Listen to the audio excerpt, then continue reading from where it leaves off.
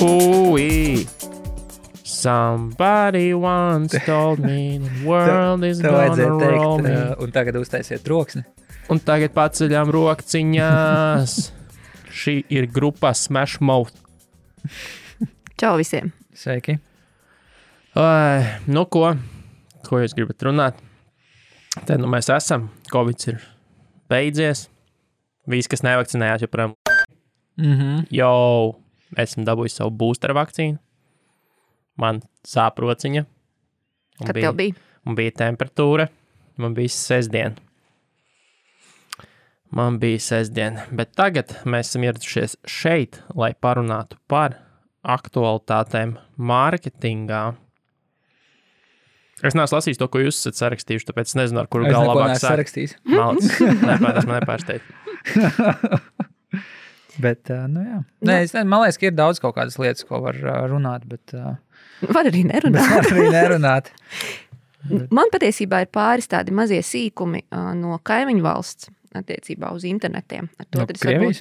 Yes. Draudzīgās. No draudzīgās Krievijas, kura ļoti draudzīgi vēlas ar nākamā gada 1. janvāri piespiest dažādas lielās kompānijas, kā Facebook, Google, Twitter un citas, atvērt savas nodaļas Krievijā, pamatojoties uz to, ka it kā, lai tiktu maksāti nodokļi tur. Jā. Tur liels tirgus. Un lai protektētu savus dažādus sociālo tīklu un citus digitālos pakalpojumus. Bet realitātē... Vajag palīdzību. Bet realitātē, protams, ka tas ir tādēļ, lai viņi spētu kontrolēt saturu, kas tajos tiek publicēts, un to arī kaut kādos brīžos lūgt varbūt izņemt.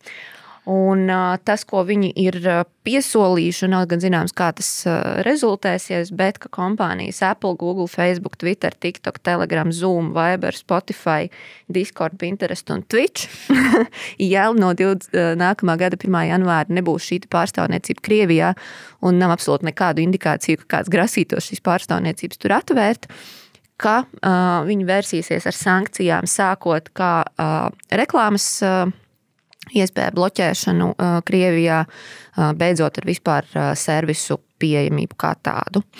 Un, lai saprastu, cik tas ir vai nav nopietni, tad pirms pāris dienām viņi bija nobloķējuši Etsy, kas ir... Oh, no! Tu tur viskī cer? Nē. Ko nē? Tēju no glāzītes. Labi. Varēja jau piedāvāt. Labi, draugi. Jā, nu tad viņi bija nobloķējuši Etsy, tad pirms pāris dienām viņi ir nobanojuši Tor browseri, kas ļauj neidentificēti, respektīvi, lai tavas IP adresi nevarētu identificēt, darīt kaut kādas lietas, publicēt vai meklēt, un ir arī palaiduši tādu tehnoloģiju, kas var būtiski palēnināt dažādu internetu platformu darbību. Un tā, piemēram, šajā pavasarī tika iedarbināts šīs palēnināšanas mehānisms attiecībā uz Twitteri. Tīri salīdzinājumam, ja bilde, kas normāli lādējas iekšā lietotājiem 4 sekundes, tad ar šī servisa bloķētāja palīdzību tā lādējas vidēji 34 sekundes. Aizgaidīja 3-4 minūtes. Kā vecajos labajos laikos, kad palēnām. Tu aizēji tikmēr uztaisīt tur tēju, paēst, atnāc, ka tev bilde ir ielādējusies. Sāk runāt par telefonu, nočakarē visu load time. Bet patiesībā es atbalstu to soli par ātrumu bloķēšanu Twitterī uz bilžu ielādi, tāpēc, ka Twitters kaut kādu iemeslu dēļ krūps par Instagram tagad. Jā. Tur ir pilns ar bildēm, tur visi liek bildes un video un dažreiz es to gribu skatīties, bet vairāk nekā, es to negribu skatīties. Es gan piebildīšu, ka šīs bildes bija protesta akcijas Krievijā. Kurš tās grib skatīties? Jā. Bet, tādas lūk no austrumiem ziņas redzēs, kā būs. Bet tas no 1. janvāra tas ir plāns, bet kāpēc tu saki, ka neviens neizrāda iniciatīvu taisīt tās pārstāvniecības? Tā tiešām tā kā... Cik es lasīju internetos, pirmkārt, nekādus publiskos statementus neviena no šīm kompānijām nav izteikusi, ka viņas to grasās darīt.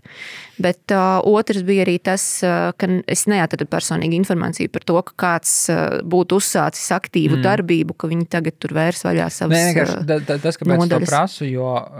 Piemēram, bija jau relatīvi līdzīgs case, kur tā kā, bet, līdzīgs tādā izpratnē, ka milzīga valsts ar komunismu, kur Ķīna, tā kā lielie visi Facebook, Google, kā mēs zinām, Ķīnā arī īsti nerulē, vai ne? Jo viņi tur tā kā nav spējuši iespiesties, un tur arī Ķīna viņiem tieši to pašu saka, ka, ja jums tā kā nebūs pārstāvniecība, jūs varat, tā kā jūs šeit nestrādāsiet.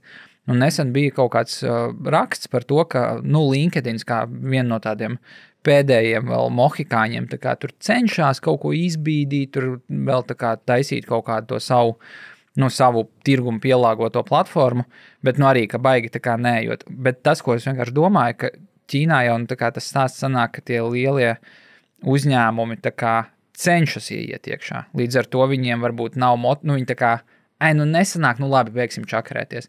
Te jau sanāk tieši pretēji, ka viņi tā kā ir pelnījuši ļoti ilgi naudu tajā reģionā, un tagad viņiem saka, jūs te vairs nevarēsiet pelnīt. Es baigi šaubos, viņi tā kā, labi, mums tā kā nevajag. Tas ir, man liekas, viens iemesls, kāpēc es īsti neticu, ka tas tā kā būs tik straightforward, ka tā kā mēs neuztaisam savu pārstāvniecību un mēs tā kā negribam tur būt. Un otrs ir tas, ka akal aizvakar, man liekas, es redzēju, ka Facebooks, tā kā oficiālais Facebooks meklē neoficiāli, kas ir neoficiālais Facebooks nevis kā retailers, kā HTT Pool, bet Facebooks meklē marketinga komandā papildinājumus, kas strādātu ar Krievijas tirgu.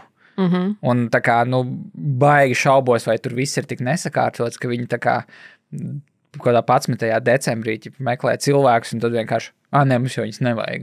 Jā, bet jautājums ir, vai viņi gaidīs, kādas būs tās sekas, ko Krievija sola, jo tas jau, ka viņi sola ir viens, bet tas, vai viņi to izdarīs, ir kaut kas cits, jo tev jau galā spiediens būs arī no iekšpuses. Tu kā iedzīvotājs Krievijā, kurš izmanto šos servisus, visticamāk nebūs baigi priecīgs, ja tev tagad nogriezīs, un Putins teiks, ka, tāpēc, ka viņi mums te nodokļus, tīpa nemaksā, bet, īsnībā tāpēc, ka, un tad tu tāds, labi, tad es lietošu no klasņikas turpmāk.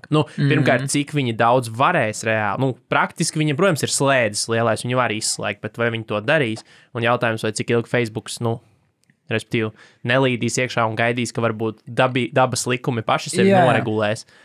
Jo ko tad viņi darīs gadījumā, ja viņi tur ieies iekšā, un tad viņus sāks bloķēt, kas ir patiesībā YouTube un Brazīlijas gadījums, kur tieši tie paši sūdi notiek, un pēc tam YouTube'am reāli visa pārējā pasaule brauc virsū. Ko viņi pakļaujās šitam, jā. Es arī domāju, ka tas drīzāk būs tāds, ka viņi vienkārši, visi skatīsies, kā situācija attīstīsies, un viens ar otru, tā kā Baidens ar Putinu sēž, un viens otram tīmos skatās virsū no sērijas. Slepenā saruna 3,5 stundu. Un miedz ar acīm, tā kā kurš pirmais salūzīs no sērijas.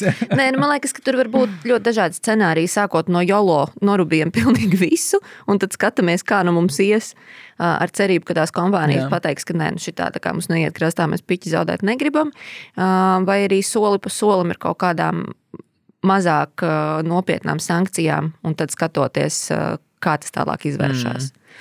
Tā kā we'll see. Step by step, day by day.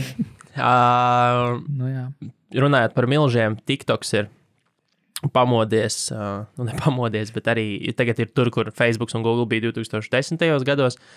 Taisa arī šito te. Ir sapratuši, ka cilvēki nekā nevar viņus pārdot ar datos pamatotiem argumentiem, jo viņiem ir ļoti sūdīgas tās reklāmas sistēmas, sūdīgs targetings relatīvi pret to, cik daudz datu viņiem ir. Vienkārši ir tās platformas, un zīmoli īsti nevar pamatot pārdošanas rezultātus un investīciju apjomus. Un tad viņi taisa tagad skoliņu, kur esot pieteikušies arī Horizon Media grupējums, grupēm aģentūras, kur Mindshare Mediacoms iekšā. Un viņi taisa aģentūra apmācību kursus, kuros viņi stāstīs par to, kā interpretēt viņu datus un metrikas, lai kā tās sasiet ar biznesa rezultātiem, kas jau vienmēr ir laba pazīme tam, ka viss ir kārtībā. Mēs tev iemācīsim, kā paskatīties uz šiem datiem, ko mēs tev sūtam, lai tur būtu pareizie secinājumi. Kaut kā tā, un katrā ziņā vēl viens sāpīgs aspekts ir arī tieši tas influenceru jautājums, jo influencer marketings kā tāds aug, zīmoli to izmantot arvien vairāk, un skaidrs, ka influenceri arī pārceļas uz TikToku. un vai dzimst jau TikTokā, pat ne tikai pārceļas. Un tāpēc arī šīs atdevas novērtēšana ir sagādājuši šobrīd grūtības visiem, un tas nav tik vienkārši, kā varbūt tas ir citos kanālos mediju. Un līdz ar to šobrīd tagad tiek organizēta īpašā skoliņa, kur aģentūras var pieteikties un samācīties, kā saspraust makarons ausīs klientiem. Kas tur iekšā, kāds ir saturs, nav zināms, jo viss, kas ir jautājuši, nav atklāts, tad izmēģina pats, kā saka, bet ir lielās arī grupas konglomerāti, kas to mēģina apgūt un saprast, kas tas ir izdzīvojušā. Labi vien ir, ka pagaidām pie mums tās TikTok reklāmas Latvijā nav pieejamas. Būtu jāmācās. Nē, lai viņi izmācās, un tad mēs kaut kādā... Sākumā jau nebūtu, kā tur jau tas koks ir ar 2 galiem, jo tagad jau tas hypes ap to TikTok ir tik liels, ka tu jau sākumā tie klienti paši grib, viņiem jau tā nav jāpamato, kāpēc liekam, jo visiem šobrīd tā ir top prioritāte digitālo mediju plānos nākotnē, un podraides, protams, arī. Un tā, bet jā, katrā ziņā skoliņā arī varēs iet, bet, skaidrs, ka tas ir sen un nestabila industrijā arī nestrādā, bet Google un Facebookam esot bijušas šīs pašas problēmas. Viņiem arī šobrīd, es neteiktu, daudz uzlabojušas. Viņi jau tāpat ik pa laikam to pašu YouTube, mēģina iesmērēt. Stāsta, kā labāk pārdot YouTube. Kā viņi labāk pārdot, un kāpēc šī automated bidding vai kaut kāda smart goals metrika īstenībā ir riktīgi labi biznesam, kaut kā es to neredzu pārdošanu. Nē, pašos pirmsākumos es patiesībā atceros Facebookā vienīgais, ko tu varēji darīt, un man šķiet, ka tur pat nebija iespēja optimizēt uz jebkādām mērķiem vai jebko citu, tu varēji vienkārši brutāli nobūstot postu. Vai vecā labā. Vecais labais tirgus, kad klikšķus pārdeva. Jā, kad tu pārdeva klikšķi. 18 centiem gabalā tirgoja klikšķus, un tie bija laiki. Tas jau pa lēto bija. Vēl jau pa dienām arī varēja pirkt. Tad tas bija pa lēto, bet reāli klikšķis maksāja 2 centus. Jo tu nopirki brand search tikai. Tie bija zelta laiki. Tas bija Wild Wild West. Un tad vēl šodien izlasīju ātro ziņu par to, ka šī pagājušā gada nogrieznī CEO, lielo kompāniju CEO, principā visu laiku mītiņos un sapulcēs devās ceļojumos, jeb ļoti daudz izmantoja vārdu journey. Un pārsvarā kontekstā it's been quite a journey. jo vārds journey ir dominējis, izmanto to terminu topiņā, jo Bloombergā bija apkopojums, ka pieaugums ir gandrīz 2-kāršojies, 70% pieaugums ir vārdu izmantošanai journey, un tie konteksti vienmēr bijušas, es biju nepārdošanos atvaļinājumā vai brīvdienas braucienā. Tas vienkārši sinonīms visiem necenzētajiem vārdiem, kurus nedrīkst korporatīvajās sapulcēs lietot. Jā, ir bijis quite a journey šis gads. Tā, kas te vēl ir man? Un šodien man bija pārdoms. Nezinu, kāpēc. Pirms es pievēršu svarīgākajam aspektam šajā visā. Ik pa laikam nākas saskarties ar situāciju, kurā pie tevis atnāk kāds, kuram ir bizness, un tad viņš saka, man tagad vajag kampaņas, man tagad vajag pārdot. Bet viņi atnāk ar to mindsetu, ka man uz galda ir tāda liela poga sākt pārdošanu, un tad sāk griezties, tā kā apgrozījums un pirkšana un pārdošana un visu, un visu laiku ir tā attieksme, ka tev, es taču visu izdarīju pareizi, kāpēc tu man ar reklāmām nevari uztaisīt biznesu? Un tas tā sēdēni domāju, bet ja tu domā, ka man eksistē tādas superspējas, kaut kas vairāk nekā izpildīt, teiksim, sakarīgu, pareizu komunikācijas plānu, tad kāpēc tu domā, ka man nebūtu kādi 50 biznesi? Kāpēc domā, ka es sēžu aģentūrā, nevis man ir biznesi, kuriem es visiem saspiežu pogas pārdot, neatkarīgi no tā, kas ir tas, ko es mēģinu pārdot, un viss aiziet un griežās. Un tas tā, jā. Bet tas ir, tas ir tā situācija, ka tu, ka tu ņem mārketinga 4P, un tad tu saproti, ka tas ir 1P, pārdot. Kā pārdot. Tas ir. Pārdot 4. pakāpē, bet īstenībā šis ir, man liekas, brīnišķīgs citāts, kur varētu likt tādās prezentācijās vai piedāvājumos klientiem, kuri atnāk ar šādu uzstādījumu, kad es gribu vienkārši, lai tu piespied pogu un sāc pārdot, skaidrojot to, kāpēc patiesībā ir vajadzīgi pirmkārt visi 4P, kuri nav visi vienādi, un otrkārt marketinga komunikācija, kur ir krietni plašāka kā vien pārdot. Nu, jā, un nē, un tik cik, kā tā viena daļa, var izdarīt tik, cik viņa ir izdarīt. Ko es varu, darīt, ja tavs produkts nav vajadzīgs, pieņemsim. Vai neviens par viņu nezina. Tev nav nekādas reputācijas tirgu, un tagad pēkšņi mēs ieslēgsim Facebook reklāmas, un cilvēki tādi, mēs pērkam. Es visu laiku gaidīju, ka man šo reklāmu parādīs, lai varētu to beidzot nopirkt. Bet labi, runājot par pārdošanu, lasīju interesantu pārdomu rakstu no Marketing Weeka. Stāsts bija par to, ka Amazon šobrīd cenšas iet brick and mortar retailā, un Londonā uz labajām ielām taisa vaļā tādus kiosku veikalus būtībā, kur pārdod plāno taisīt, viņi nav vēl, manuprāt, vaļā, plāno taisīt un bez kasierēm, bez nekā, viss automātiski iekšā nopērts savus sīkumus, tādi mini Rimi Express veikali un tā tālāk.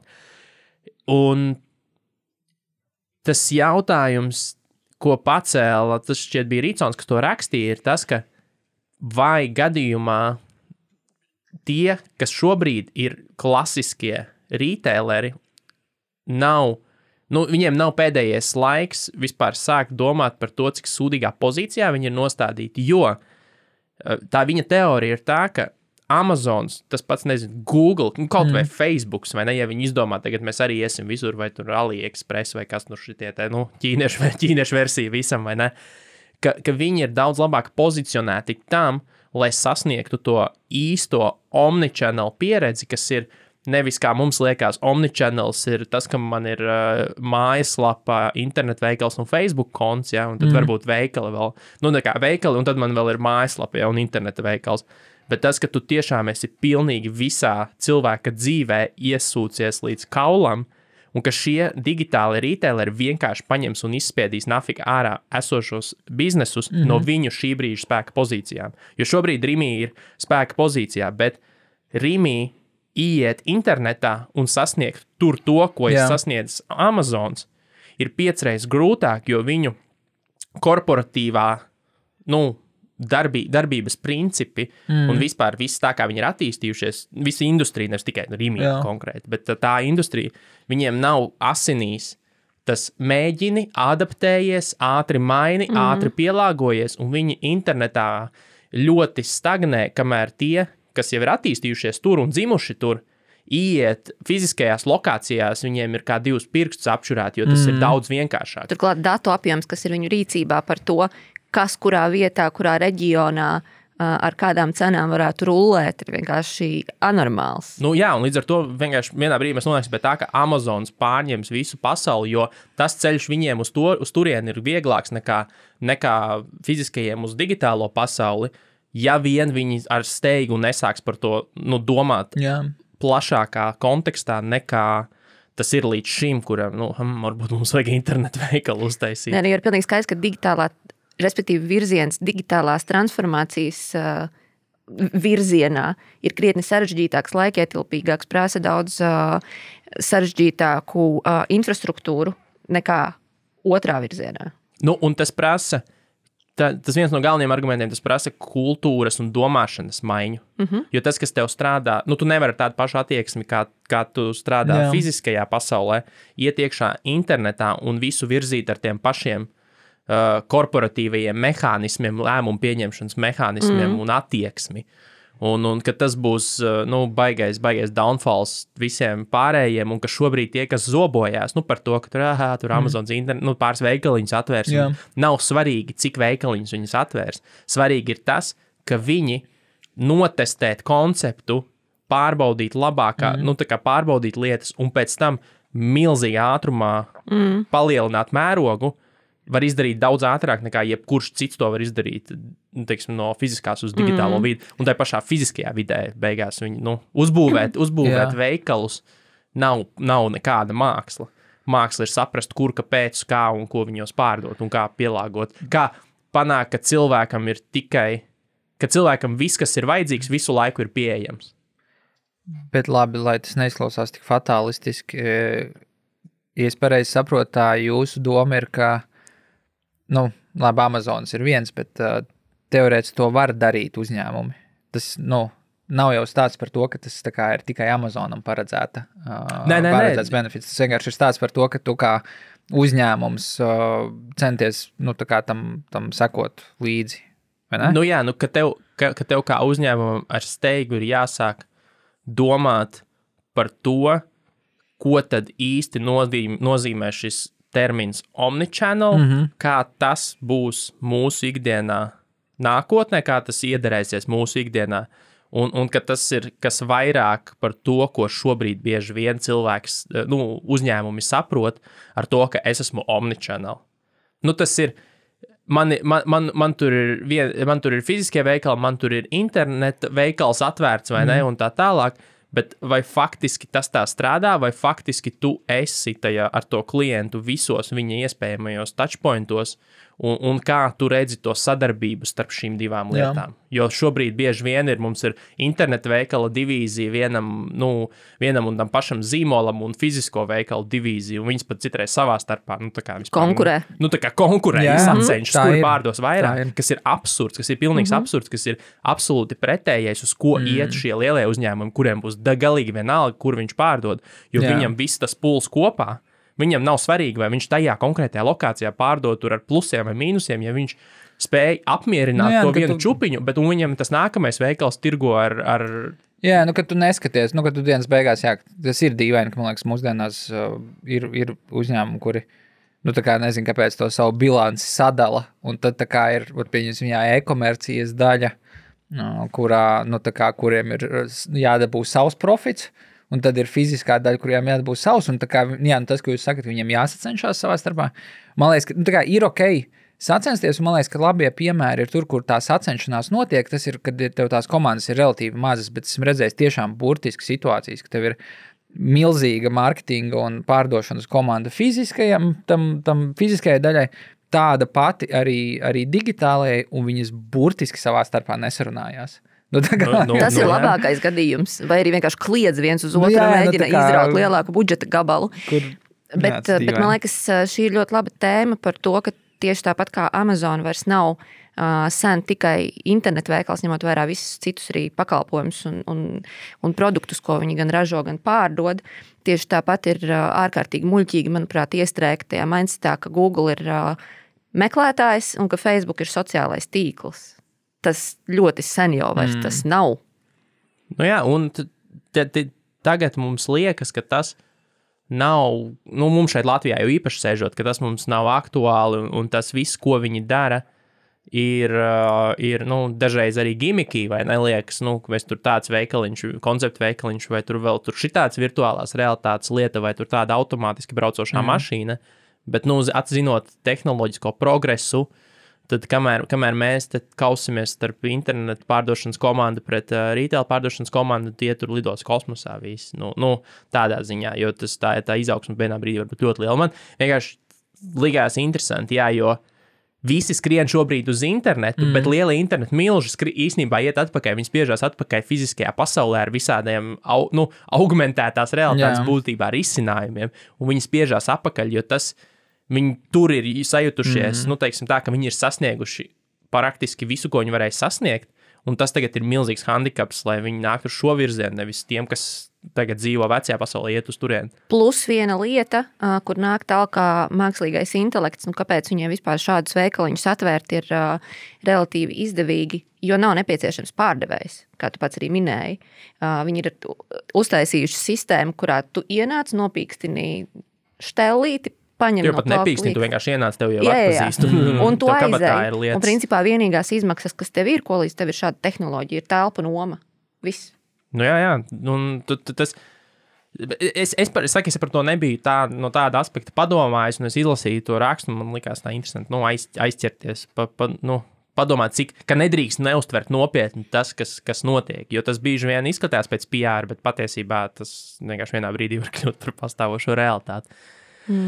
Kas ir interesanti? Vai jums ir kaut kas vēl interesants stāstāms? Man īstenībā es varu pievienot, jo man liekas tāda interesanta statistika par, jūs runājat par iepirkšanos. Un e-marketers bija apkopojis tā kā pēc pēdējā holiday shopping season, kas ir Black Friday un Cyber Monday, tādus pāris interesantus faktus, man liekas, kas diezgan lielā mērā arī atsaucās arī uz, man liekas, lokālo tirgu un uz tām lietām, ko tā kā var ņemt vērā, ir viens par to, ka ļoti aug, protams, svētku laikā ir tīpaši, bet in general ir novērojama tā tendence, ka cart abandonment pieaug. Ka respektīvi cilvēki arvien vairāk tā kā shoppingo online, kas tā kā nozīmē, ka tu sakomplektē kaut ko pazūdi, un tad attiecīgi tev kā uzņēmumam ir jādomā, ko tu ar to vari vai nevari darīt, vai tu tā kā to adresē vai neadresē.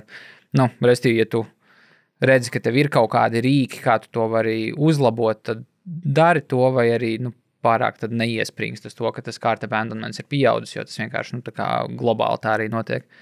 Otra lieta, kas man likās, ko mēs visi visticamāk esam saskārušies, ir, ka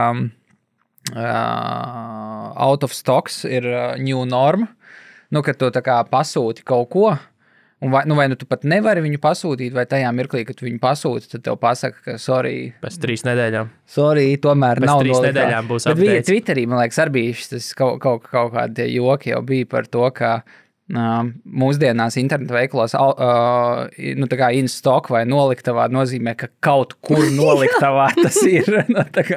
Tas nav manā noliktavā, tas ir noliktavā. Bet labā ziņa, tas ir uzražots un nav vēl izpirkts pasaulē. Tieši tā. Tā kā, tas likās tāds, es nezinu, ar to gan, liekas, mums nevajadzētu kā patērētājiem baigi. Bet jā, ieteikums internetu veikaliem. Es personīgi, ja man vajag kaut ko no Latvijas internetu veikaliem, apsveru vispār iespēju iepirkties tikai un vienīgi tajos, kuros ir norādīta pieejamība un kurā dienā konkrētā prece tiks piegādāta. Jo šis man brīnišķīgi patīk vienā no lielākajiem patīk pēdiņās internetu veikaliem, kur ir norādīts, ka prece ir noliktavā. Taču tuvākā piegāde, un tad datums ir, teiksim, pēc 3 nedēļām. Un ja es to nebūtu nočekojusi, es būtu pasūtījusi un būtu riktīgi besīga par to, ka es dabūju tikai pēc 3 nedēļām. Tā kā jā, tas man liekas tāds... Nē, tas jau, bet tas, kāds ir atkarīgs tajā gadījumā, piemēram? Nav nejausmas. Tas jau kāds to savu servisu. Nē, vienkārši... Kādu to loģistiku satais, jā. Jā, parasti jau, nezinu, Amazons vispār vājprāts, viņi tagad 2 dienās visu piegādā reāli. Jā, tā ir. Arī man, ja godīgi kaut kādas, tas pat nebija varbūt tik daudz ar Black Friday saistīts, bet, aptuveni tajos laikos pirms un pēc kaut kāda pirkuma. Man liekas, ka ja tu gudri izvēlies, kur pirkt un kas ir tie statusi, uz kuriem tu skaties, un restīvi ir noliktavā, nav noliktavā, ideālā gadījumā, ja tu paskaties, vai viņš ir tā kā, teiksim, ja tas ir kaut internetu veikals, kuram ir fiziskas lokācijas, ja rādās, ka kādā fiziskā lokācijā tā lieta ir kaut vai Daugavpilī, tad tu toči visticamākais dabūsi. Tā es arī darīju, jā. Jo pretējā gadījumā, tur jau sākās laimes spēle. Bet jā, paturpinot, tā kā vēl par tiem iepirkšanās paradumiem, vēl par piegādēm runājot. Man ir, es nezinu, ar ko šis ir skaidrojams, vienīgais, tā smejoties, ka DHL-am varētu būt mazliet bail par saviem kurjeriem, jo es nesen pasūtīju no Austrijas šampāniešus, un viņus sūtīja DHLs līdz Latvijai, bet Latvijā pārņēma ekspres pasts, kur kurjeris ļoti uzmanīgi viņu izņēma no busiņa un atnesa. Es domāju, kāpēc jūs paši nevedāt, jo tas, kā brauc ar to lielo bustu, viss tajā aizmugurē, tajā sniegā, kurā sabradātajām kājām. Bet jā, man tā kā ar ekspres, DHLs nodeva ekspres pastam, lai piegādāja ekspres pastu, kurš, protams, atsūtīja 1 dienu izziņu. Mēs šodien piegādāsim, protams, ka nepiegādāja, atsūtīja nākamajā dienā no rīta izziņu. Mēs šodien piegādāsim, varbūt, bet tad piegādāja. Varbūt, jā, varbūt nē. Bet jā, un vēl 2 lietas, kas tur parādījās, man liekas, būtiski ir, ka arī diezgan redzams pieaugums arī no gadu uz gadu, tā kā salīdzinot to holiday season, bet vispār arī ir buy now, pay later, kas, man liekas, Latvijā varbūt nav tik aktuāli, jo mums tas vecais labais leasing jautājums ir bijuši sačakarējis, man liekas, visu to kopējo bildi, ka tev tas mindsets ir, ka tu vari paņemt viņu šodien un maksāt, teiksim, vienalga 6 mēnešus samaksāt tā kā par to preci. Es teiksim, diezgan esmu izmantojis šo funkciju tetā. Jā. Jo ir baigi ērti, tev viss līgums jau ir noslēgts. Tev jau tur jau tev nāk pie nekas rēķina. Pat nav jādara. Tu vienkārši atzīmē, es gribu, tev atsūt un viss un pie rēķina pierēzina klāt. Un tas, tur ir tie gadījumi, kas ir ļoti ērti un praktiski, bet visur citur ir mēģinājumi mūsu alternatīvajām finansēšanas iestādēm to darīt, bet gal galā tas pēc sava izpildījuma šā vai tā ir ātrais kredīts, kurš... Un tur pretīm tādā tetā vai vienalga LMT, tev jau tā prece maksās beigās tikpat, cik viņi maksā sākumā. Jā. Un ja mēs paskatāmies tātad no ekonomiskās perspektīvas, es, protams, tā kā nemēģinu kultivēt to, ka vajag dzīvot ar parādu saistībām, bet teorētiski tātad tu tetā nopērkot savu aerobotu uz 2 gadiem, faktiski par viņu atdod mazāk savas naudas nekā tad, kad viņu nopērc uzreiz. Jo tu uzreiz par viņu samaksā, teiksim, 500 eiro. Jā, un tu domā inflāciju? Jā, un tad, kad pēc 2 gadiem tu tos pēdējos 6 mēnešus maksā, tad cik tur tie eiro mēnesī, viņiem ir mazāka vērtība nekā šodien. Teorētiski, es par to vispār nebiju tā domājis. Es parasti kaut kādus, es pēdējo, ko pirku, es teļuku nopirku. Un es paņēmu, sasplitojot man uz 3 mēnešiem, jo priekš kam man nolobīt tagad uzreiz visu to summu, ja es to varu izdarīt garāk, es vienkārši sevi padaru nelikvīdāku tajā ziņā. Protams, ka tā ir saistība, bet viss mums te daudz, kas ir saistība šobrīd, bet ne jau tāpēc es viņu pērku, es viņu nevaru atļauties. Tas ir vienkārši drīzāk, es negribu būt mazāk likvīds kaut kādām varbūt iespējamajiem scenārijiem citiem, kuros... Jā, tieši tā. Tā kā, man liekas, ka tas arī ir kaut kas tāds, ko ja ir, man liekas, telko ir labs piemērs, jo tur cik es esmu redzējis, nav nekad tā cenu atšķirība neveidojās. Bet, Viņas bieži vien ir mazliet dārgāks no paša sākuma, bet ne tā, ka ievērojami un nevienmēr. Jā, tur jau tā lieta. Bet, šeit runa ir par ērtību, nevis par kaut ko citu, jo, Un arī vēl viens tāds tā kā paraduma lieta pēdējā ir par to, ka teiksim, šajā gadījumā, tajā viņu pētījumā, gandrīz 5. daļa no visiem pirkumiem, kas tika izdarīti ar buy online pick up in store. Kas nozīmē, ka tas viņu uzsaukums ir, ka dienas beigās neaizmirstam, ka cilvēki tomēr grib aizbraukt kaut kur uz vietas, nezinu, kāpēc paņemt, vai tas viņam ir ērtāk nekā braukt gar pakomātu, vai tas ir kaut kā citādi, tā kā labāk. Tu zini, kad tu dabūsi būtībā. Jā, un tu zini, kad tu vari viņu paņemt, arī tas, kas arī ir tāda priekšrocība, tā kā to arī vienmēr, šajā gadījumā aicina neaizmirst, ka tā kā tu tik ļoti aiziet tajā e-komercijā, ka aizmirst par to, ka cilvēki grib atkal par tām dažādajām pieredzēm, kā tu gribi tās lietas, to pirkuma procesu sev izvērst. Jā, bieži vien ir tā, ka ja tu kādu lietu baigi sagribi, tu viņu sagribi tūdaļ un tagad. Un tu negribi, lai viņi pastāstā. Tu esi gatavs skriet pakaļ uz vienalga, kur viņi Rīgā ir, bet es gribu šodien. Jā. Tā tas ir. Un tas atkal ir attiecības starp e-komercijas un fiziskās pasaules sadarbību savā starpā, jo es neesmu pēdējā laikā pavisam noteikti tā darījis, bet bieži vien tā arī ir tāda komunikācijas problēma, jo redzi, tas, ka tu nopērci internetā, tad pēc tam bez maz vai tiešām kāds no interneta veikala apkalpojošā personāla, kas, teiksim, uztur to daļu, zvana tur veikala menedžerim, saka tur, klausies, tur mums šitais tagad jāiegrāmat, tur vēl kaut kur nekad. Es nezinu, kā ir, bet es esmu 100% gatavs, likt gauķīlā, ka kaut kur točni tā ir. Nevis tā ir tāda viena sistēma, kurā tev viss tur automātiski, kur viņam atnāk ping-bing no sērijas, tā kā sapako šito un klients atbrauks pakaļ. Tev viss, Kristap? Jā, tas bija vienīgais, ko es biju sagatavojis, un piedāvājums tas vienkārši bija e-pasts. Nolasīja newsletter, jā. Iztulkoja latviski newsletter. Man savukārt ir pārdomas, un es nezinu, vai jūs par to esat domājuši vai ne, un vai jums būs kaut kādas idejas. Pēdējā laikā mēs esam pieredzējuši, ka Apple savās ierīcēs ļoti dažādos veidos bloķē visādu trešo pušu, gan skriptus, gan iespējas atsekot lietotājus aplikācijās, gan pēc tam arī iespējas viņus attiecīgi uzrunāt ar reklāmām Facebook, Google vai kādās citās platformās. Vai tas varētu nozīmēt, ka viņi nākotnē plāno arī paši startēt ar kaut kādu savu reklāmas platformu? Jā, vai es negribu izklausīties neizglītos, bet vai viņiem jau tāda nav? Neko, nē.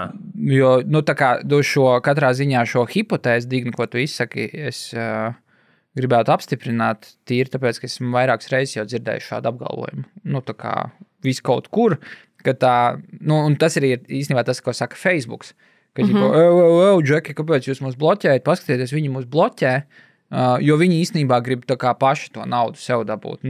Bet tas vai tas tomēr vairāk nav saistīts tieši ar tas, ko viņi, tā kā par ko tur iet runa, vai tas nav arī vairāk saistīts tieši ar aplikāciju tirgu?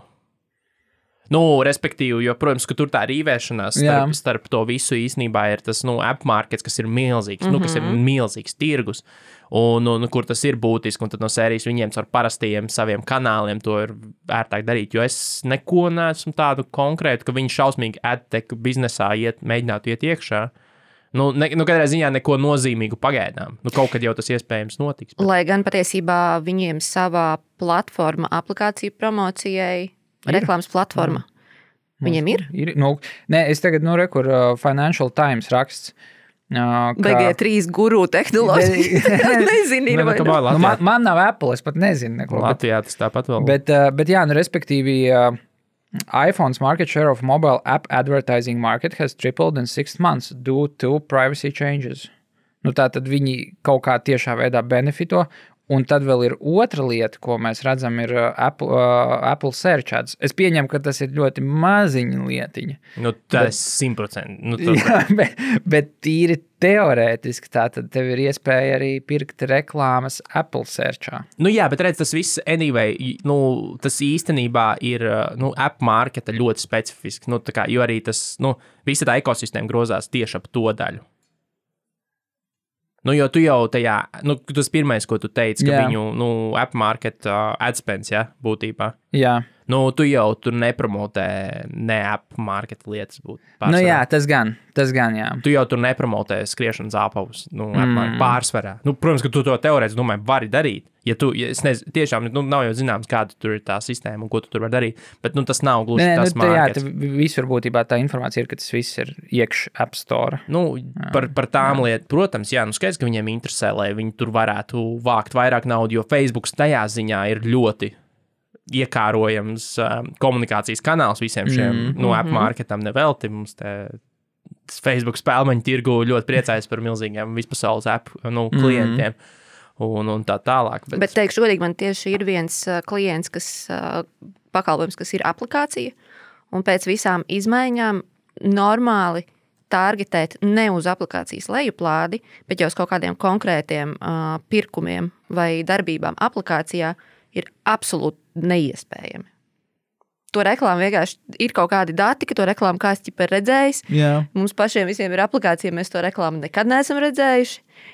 Beigās atsakot, kurš tiešām... Tagad jūs arī kļūstat par tiem veciem cilvēkiem. Es vispār neredzu savu reklāmu. Ko tā reklāma? Viņi vispār ir. Man tak šodien ir Delfos reklāma ieplānot. Es neesmu redzējis, Kas ir? Jā, bet it kā to teorētiski mēs varam darīt un operēt ar šādu tipu reklāmām, bet tas, cik vispār ticama ir statistika un cik daudz cilvēki vispār redz to reklāmu, ir ļoti diskutabli. Bet lielais reklāmas tirgus... Jā, es esmu veca. Es atcerējos, vienkārši ļoti daudz gadus apakaļ bija, ka klients bija zvanījis nevis projektu vadītājiem, bet uz aģentūras administrāciju. Prasīs tur reklāmu? Un sakliedza virsū tai nabaga administratorai, ka viņam ir tā reklāma ieplānotajos Delfos, un viņš tur ir iegājis, un viņi tur nav. Jā. Nē, mēs arī zinām, ka mūsu reklāmas tirgu ir aģentūras, kas ieplāno un neizvieto. To mēs arī, tā arī ir. Tas gan, jā. Bet tā nav tāda izplatīta praksis. Man gribētu uzdomāt. Es arī zinu gadījumus, kad klienta pārstāvniecība, respektīvi klienta pusē ir bijis kāda ļoti... ar specifiskiem mediju patēriņiem persona ar ļoti stingru viedokli un reklāmas plāni tika pakārtot šī cilvēka dienas kārtībai. Zinot, ka aptuveni no 8 līdz 9 šis cilvēks iet Delfos, tika ieplānot reklāma, tad attiecīgi outdoors tur, kur cilvēks brauks. Jā, vecais labais outdoors pie mārketinga vadītāja mājām. Agrīnā programmātiskā priekšā. Real time bidding. Outdoor plānā pirmā adrese ir tas, kur dzīvo mārketinga vadītājs un finanšu direktors. Bet runājot par tādām lielām ziņām AdTech nozarē, tad pēdējās dienas parādījās informācija par to, ka ir tāds provideris Criteo, kuri pārsvarā strādā uz retail reklāmām, respektīvi e-komercijas klientiem piedāvā dažādu veidu remarketingus, lai tā kā viņu veikalu būstot, esot nopirkuši Krievu IPONWeb, bet neredzēt par IPONWeb, jo tur tas, kas viņu vada tāds, ka Krievu džekiņš ir, viņu sauc par krustēvu vispār programmatiskajai pirkšanai, un visas tās metodas, kas šobrīd tiek pielietotas, viņš ir izstrādājis un ir tā kā ieviesuši, un viņi ir tā kā pelēkie kardināli tajā jomā, un šie tagad esot viņus nopirkuši, par Undisclosed. Undisclosed, 300, cik tur 80 miljoni. Nav pat liela summa priekš tādas tech kompānijas it kā, bet tā ir tāda milzīga lāde ar zināšanām, jo to Krievu džekiņu iecels par kaut kādu tur tehnisko executīvu šim visam pasākumam, ka viņi samērdžos tās komandas kopā, un viņš tur būs tas, kurš attīstīs arī to visu. Un tas pirmkārt ir, skats nākotnē uz pirmās first party, jeb kā to saka, pirmās personas datiem, vai ne? Virzību uz to, jo tiem ir atkal pieredze ar to strādājot, ar to ievākšanu, un arī viņi izies no tā sava specifiskā retail media segmenta un ies ārā uz tā kā to varēs izvirzīt ārā arī uz plašāku loku cilvēku un jau strādāt ar augstākiem funeļa segmentiem un būtībā visi, uz šo skatās kā uz vēl viena potenciāli ļoti spēcīga AdTech spēlētāja parādīšana. Viņi jau tagad ir established savā. Jā, viņi ir savā nozarē, bet tas, ka viņi šobrīd jau principā iet uz pirmkārt tās nozares absolūtu dominanci. Viņas tur salīdzina pat ar retail tā kā segmenta double click. Bet tad varētu piedzīvot tādu programmatiskās reklāmas pirkšanas V2.0. Kaut kādā mērā, jo tas nebūs jau citu variantu īsti, jo, tā kā cookies nomirs, bet no otras puses jau cik tad mēs daudz to pēdējā laikā un pēdējos gadus, cik tad daudz tiešām tāds cookie-based marketings ir bijis. Jā. Tādā īsti, jo, teiksim, arī tas pats, Facebooks, tas ir klasisks pārsvarā tie ir pirmā tā kā first party data. Kā mēs to pirmās puses data? Pirmās puses. Jā. Puses ir tikai 2, man plaudu mācīja skolā. By the way, vai viena un otra nav trešā puse. Matemātikā ir 3 puses. Jā, to atkal kriķis stāstīja. Bet tur ir 3 puses, pieskaitot 4 ceturdaļām, bet 3. Labi. Anyway, pie kā es biju palicis. Bet tas, ko es paturpinot, ko iespējams tu gribēji arī teikt, pieņemsim par to pašu Facebook, šobrīd jau arī tas nav balstīts tikai tajā, ka tu ieliec pikseli un mēģini uztaisīt konversijas, bet tikpat labi tu vari padot šos datus par konversijām no sava servera. Jā, tu jau tās, tās savienojumības jau ir sen daudz tālāk par vienkārši third party cookies, ko mēs saprotam browseros, jo pretējā gadījumā jau mēs jau diezgan sen būtu problemātiski strādāt, ņemot vērā arī visu adblokeru dominanci un visu pārējo, bet, vienīgā neraža, un es domāju, pārsvarā tas ir droši vien lokālajā tirgū, ir tas, ka jūs droši vien ļoti labi atceraties pirmsākumos, kad vispār mēs mēģinājām uzsākt kaut kādas remarketinga aktivitātes Googlā vai pašā Facebookā, jau dabūt to, ka klients savā mājaslapā var pikseli ielikt. Jau brīžiem vilkās mēnešiem ilgi. Tagad conversion API pieslēgt. Tas ir vispār tā kā nē. Bet ir vērts tam veltīt pāris stundas laika, kaut vai outsourcēt kādu saprotošu cilvēku, kas to var nokārtot jūsu vietā, un dzīve būs labāka. Jā. Es, tā kā nobeidzot to tavu IPONWeb reklāmu, Iponweb. Tur tātad founder, CEO and chief scientist ir Boris Muzikanski. Jā, Muzikanskis ir. Tas ir tas doktors. Viņš legit ir doktors ar šīm mums te dažiem. Tātad šautauts doktoram Borisam Muzikanski. Jā, viņš būs kaut, viņam būs jauns amats iedots tagad tajā jaunajā konglomerātā. Kaut kāds unikorns gan jau būs. Chief unicorn. Nē, bet šī esot točni ļoti legit. Ja var runāt par kaut kādām industrijas spēlmeņiem, kas tur ir, kas ir vairāk fairy dust un smokes and mirrors, tad šitie džeki ir esot legit, un tāpēc... Nav vienkārši tagad, tur pēc tāda matemātiķa klubiņa bija viņi izskatās, tas viņu Our People sadaļa. Es saku, viņi arī ir backenda cilvēki palielam, viņi nav tie, kas staigā apkārt un stāst, cik mums ir skaists.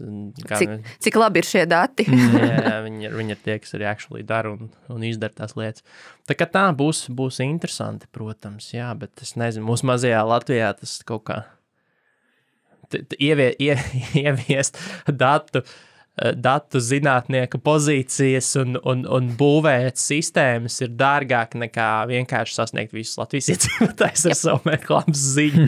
Jo tā lieta, visa tā ņemšanās ap tiem kukijiem un targetingu visu jau ir būtiska tikai tad, kad tev tas reāli var kaut ko iekonomēt un padarīt labāk darbojoši. Jo mūsu tirgu sanāk tā, ka ja tu saskaldi visu to tik smalki, cik teorētiski tu to var saskaldīt, tad būtībā katram Latvijas iedzīvotājiem ir jāuzražo savus baneris un iedomājamies, cik tas būs dārgi. Jā, baneri un arī visas izmaksas jau arī sadārdzinās balstoties, jo tu smalkāk dali, jo viņas patiesībā tīri pēc empiriskās pieredzes vērojot eksponenciāli pat pieaug.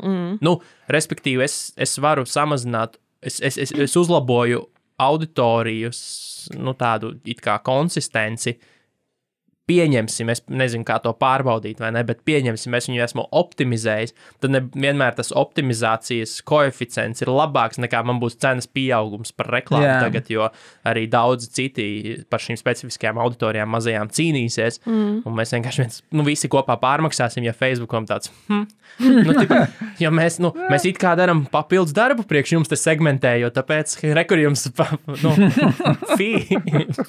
gas fee, tā kā Ethereumā.